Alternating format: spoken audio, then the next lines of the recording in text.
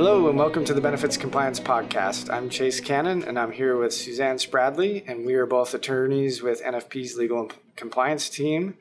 And we're on this podcast to break down some of the benefits compliance issues that employers are seeing out there.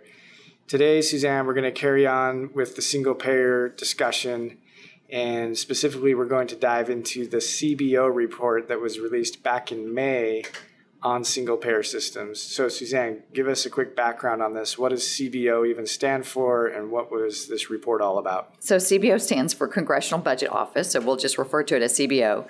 But background is that you had Representative John Yarmuth, who is a Democrat from Kentucky. He is also chairman of the House Budget Committee, and he wanted the CBO to just give an outline of the various issues that were driven by a single payer system and how difficult would it be to implement one in the U.S.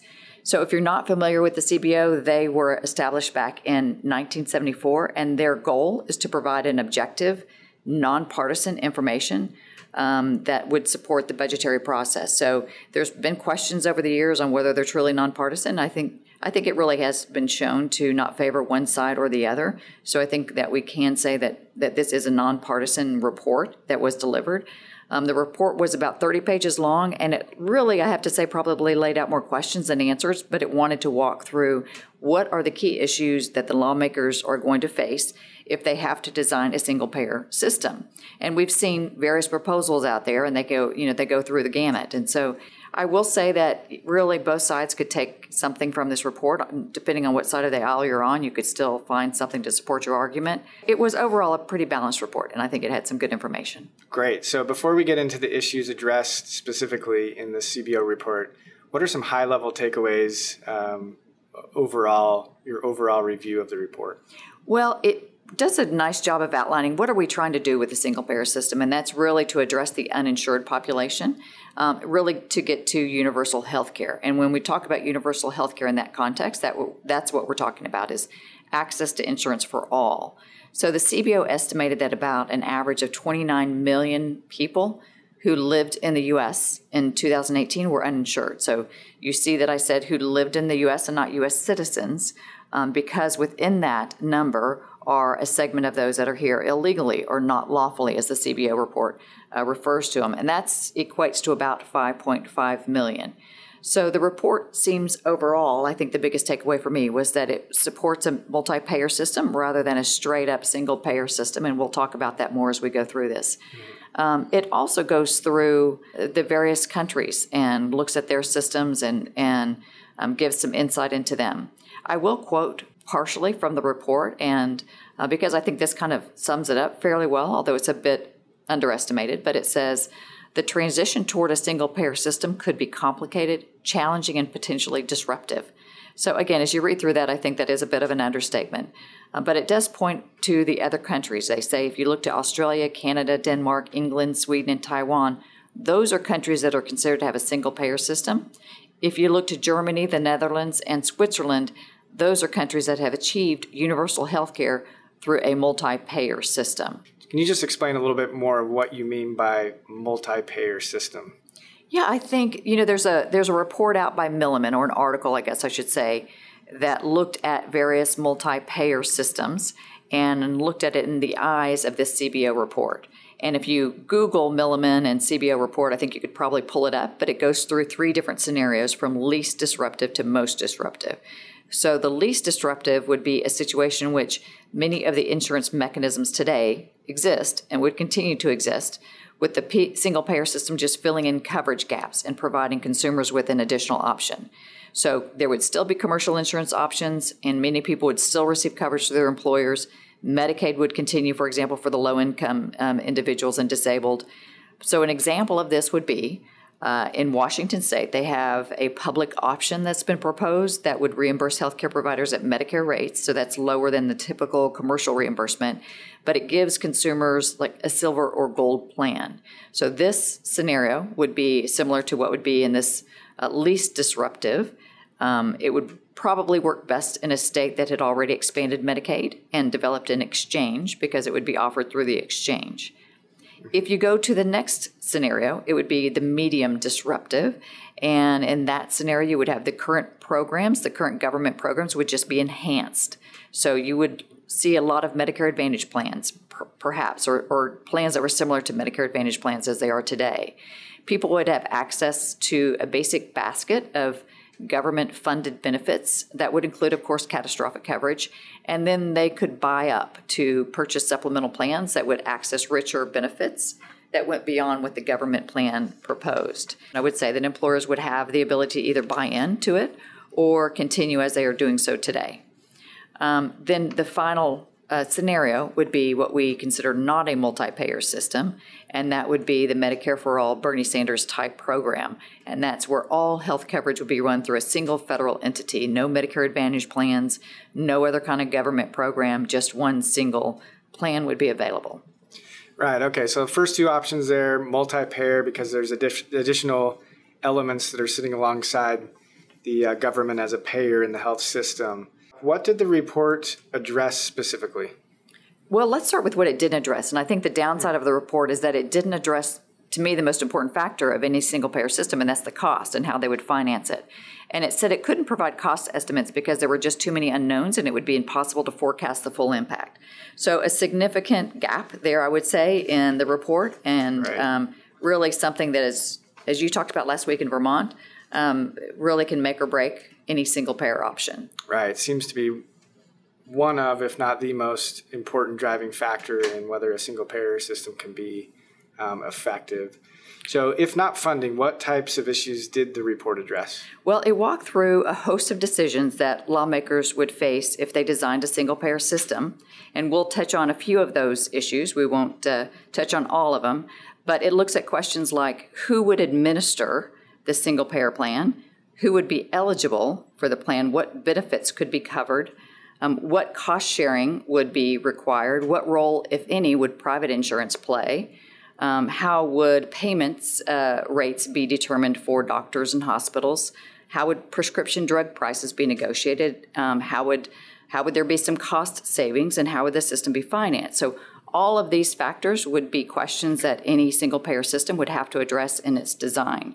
And all of them truly play into the total cost of a single-payer system and likely could impact really the quality of healthcare coverage that Americans could get. Right. Okay, so let's start with the first one. How would the government administer a single-payer health plan, according to the report? So different questions had to be addressed here. One would be, do they want to have the plan administered at the federal level, which would be similar to the traditional Medicare fee-for-service program? Or, by contrast, it could be administered in whole or in part by the states, which would be similar to a Medicaid program. So if we want to look at other countries, you would look to England for an example of a single-payer system that's administered at the national level, whereas Canada would be an example of it administered at the state level, because the provinces and territories in Canada are the ones that administer that system with federal oversight. Right. So in either situation, I guess, would it be the states or would it be the federal government that would be, or somebody else? Who would be deciding eligibility for plans? Who's eligible for this? Right. So that's another question that has to be addressed. Mm-hmm. And if it's at the federal level, obviously they would have kind of one body of eligibility criteria. If it was at the state level, then state-administered program, the states could establish residency and eligibility requirements.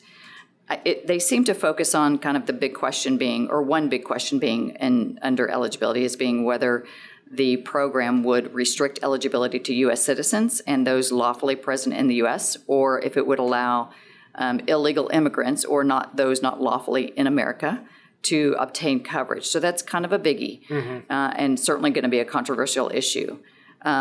Other questions that come up under eligibility are whether, for example, individuals can opt out of the single-payer system. And let's say they can opt out, would they still be required to contribute through some forced contribution, like through withholdings or taxes? Also, what's near and dear to our heart would be whether those with employer-sponsored coverage, if available, would be eligible for the public system. And so really in deciding that, the federal government has to weigh what is the cost of covering that population compared to really the cost of the tax deduction that the employer-sponsored coverage currently gets. I will say that one of the advantages pointed out by the CBO in this report says that if you allow employer-sponsored insurance to exist alongside a broad single-payer system, it could foster innovation, among employer plans while retaining a viable fallback for individuals who don't have access to meaningful, affordable coverage. So that idea of innovation being important in employer-sponsored coverage, we've certainly brought that up over time. It's nice to see that the CBO confirms that view as well, that employer-sponsored coverage fosters innovation. Right, and it gets back to this theme that we seem to be coming back to on our podcast, is that if we have the employer-sponsored model seems to be working well, why don't we fix the parts that aren't working so well, let employer-sponsored coverage remain and continue to be innovative and continue to serve a population that's pretty happy with it. But let's move on to the CBO report's discussion about covered benefits. Yeah, this is obviously a controversial subject, and there's always going to be winners and losers of what should be covered and what shouldn't be covered. And I think traditionally you would think of it certainly covering those essential health benefits that are covered today. Where it becomes more controversial are when we talk about new treatments or experimental treatments or technologies. And some of that's obviously controversial today as well, depending on who's making that decision. But if we look to other countries and how those decisions are made, for example, in England, they have an independent board, and that board is called the National Institute for Healthcare and Excellence, or NICE, NICE. Nice acronym. And they determine whether, for example, a new drug should be available. They perform this type of cost effectiveness review. So compared to the cost, does it really add additional benefits that's worthy of its coverage? And so after that review, they make that determination. So it gets down to that decision of who should make that decision, who should make that determination, and how should it be made? What are the factors that should be considered when determining whether something should be covered? Right. So what about cost sharing? Benefits is kind of the first part of that. What do people going to be getting? But then also, what are they going to have to pay to be part of the system to get that benefit? Another question that has to be addressed, and you can see that again in the various proposals that are today. So the least disruptive would be, okay, well, let's offer the essential benefits as being offered today, and let's do it with cost sharing that's similar to the Medicare Advantage plans as today.